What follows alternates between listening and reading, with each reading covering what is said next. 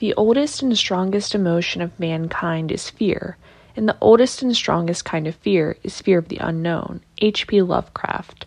Hello and welcome back to the Turn Right podcast. This is episode 105, analyzing why The Haunting of Hill House is such a satisfying Netflix series.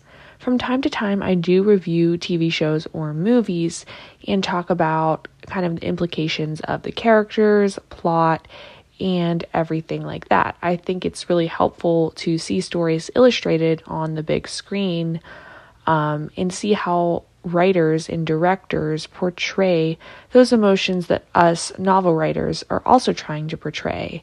And I think it can be really helpful to analyze and break down popular TV shows or movies. My boyfriend and I have recently been watching The Haunting of Hill House. I know we're really behind on that. And I think we've gotten through about 5 episodes. So I do not know the ending. So keep that in mind with my analysis. It's about a midpoint analysis. But I have a lot of thoughts about the show, and I really wanted to make this episode.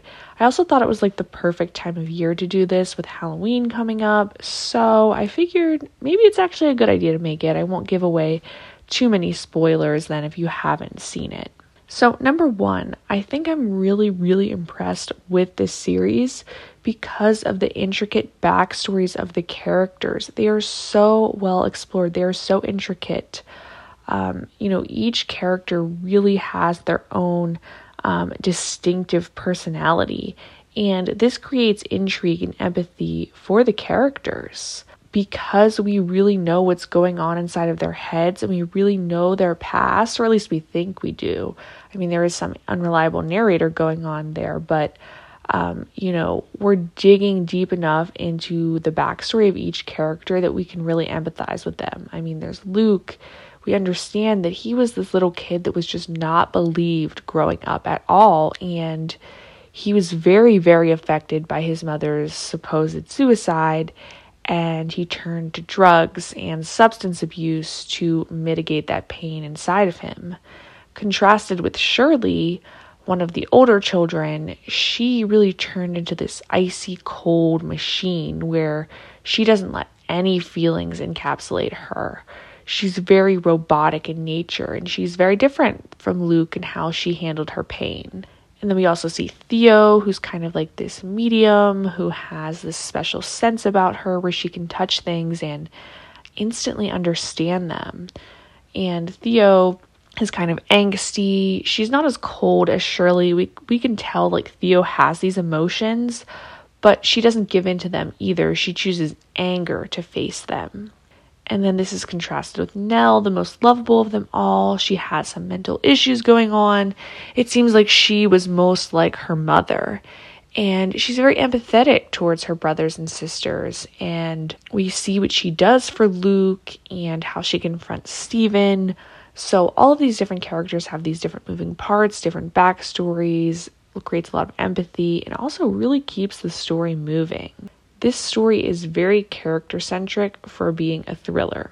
The changes and similarities from when the characters are younger to old are very interesting. I really like seeing the use of flashback and how the characters evolved from young people to these adults, and kind of seeing how their place in the house really affected them growing up.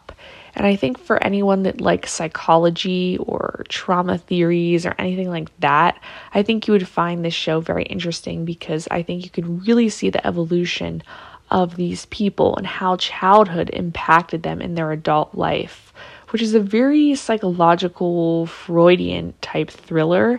And I really haven't seen many books or TV shows or movies really like this. I mean, I'm sure there are some, but to the extent that they're exploring childhood and the juxtaposition between childhood and adulthood is really fascinating to me. There are definitely novels out there that really do explore childhood from the perspective of one character, but to have so many different characters' childhoods explored and woven in like that is just really fascinating to me. Number 3, the characters have distinctive enough personalities where it is interesting to have each episode be a deep dive on a different character. This wouldn't work if all of the characters had the same reaction as Shirley, or who were kind of knockoffs of one another. We see each character behaving differently. I mean, Steven, he's kind of like the quote-unquote normal one who really hasn't been affected by this all, but he's also the sellout, and he's getting quick and rich off of his family's past trauma and how he has become a novel writer, but he also has some difficulties in his marriage, so his world is not picture perfect. He's also pretty harsh with his siblings, and I think it was interesting how the story opened with Steven interrogating that woman and trying to understand the story of her husband. And since I'm only halfway through, I'm interested to see how that plays out. But, the story kind of starts with Steven and sort of his doubts about believing his family's trauma. And, he's just kind of like, ghosts aren't real. So that's a very distinctive personality from Nell, who's very consumed by all of this, who, is seeing this woman in her dreams, who's haunted by her, who is saying, this woman killed her husband. Very contrasting to Steven's flippant air about the situation. And as I mentioned before, there's Luke and Shirley, who also have very different responses to the trauma. Theo, she's kind of this badass. She's into girls. She doesn't really care what people think. She is going to tell it like it is. And then, of course, the mother and father, who I assume there will be episodes about them in the future. I am really suspicious of the father now. After, I think it was either the 4th or 5th episode, what was revealed in that. And I'm just like, was it really a suicide? But I think if you're going to include a lot of different characters in any type of story, they have to really be distinctive and worthy enough of being in the story. Because otherwise, if you're using multiple characters just for the execution of plot, it's going to be boring and not satisfying. And you also probably could have incorporated the plot in a little bit better, a little bit more seamlessly by just using a few characters.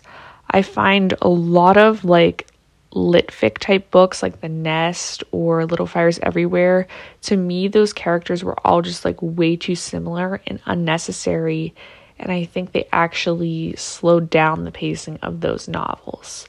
But whereas in The Haunting of Hill House, the characters are different enough to carry their own stories. Number 4, unreliable narrator is used. I love this technique. I know some people don't, but there's tons of unreliableness going on. First off, they're kids. So when you're a kid, you usually don't remember things exactly as it was. So that's one use of it. Another use is there's a lot of mental illness going on. What's mental illness? What's reality? Are the ghosts just mental illness manifested? So I think those are some questions that I have. And all of this increases the suspense of the novel. And the novel is more psychological in nature rather than these big bangs. And I think that the unreliable narrator really adds to this technique. Now I'm even suspecting the dad because, is Nell now remembering things correctly? Should we believe her perspective? Or should we believe Steven and the dad was the good guy driving them out, getting them to safety? I don't know. And finally, number 5, the pacing is really good. It's not too fast. It's not too slow. Flashbacks are used. I feel like we're spending enough time with each character, which rarely happens these days. I feel like authors, Hollywood, it's all about these big bangs, chasing, gory gun scenes. And this is not the case.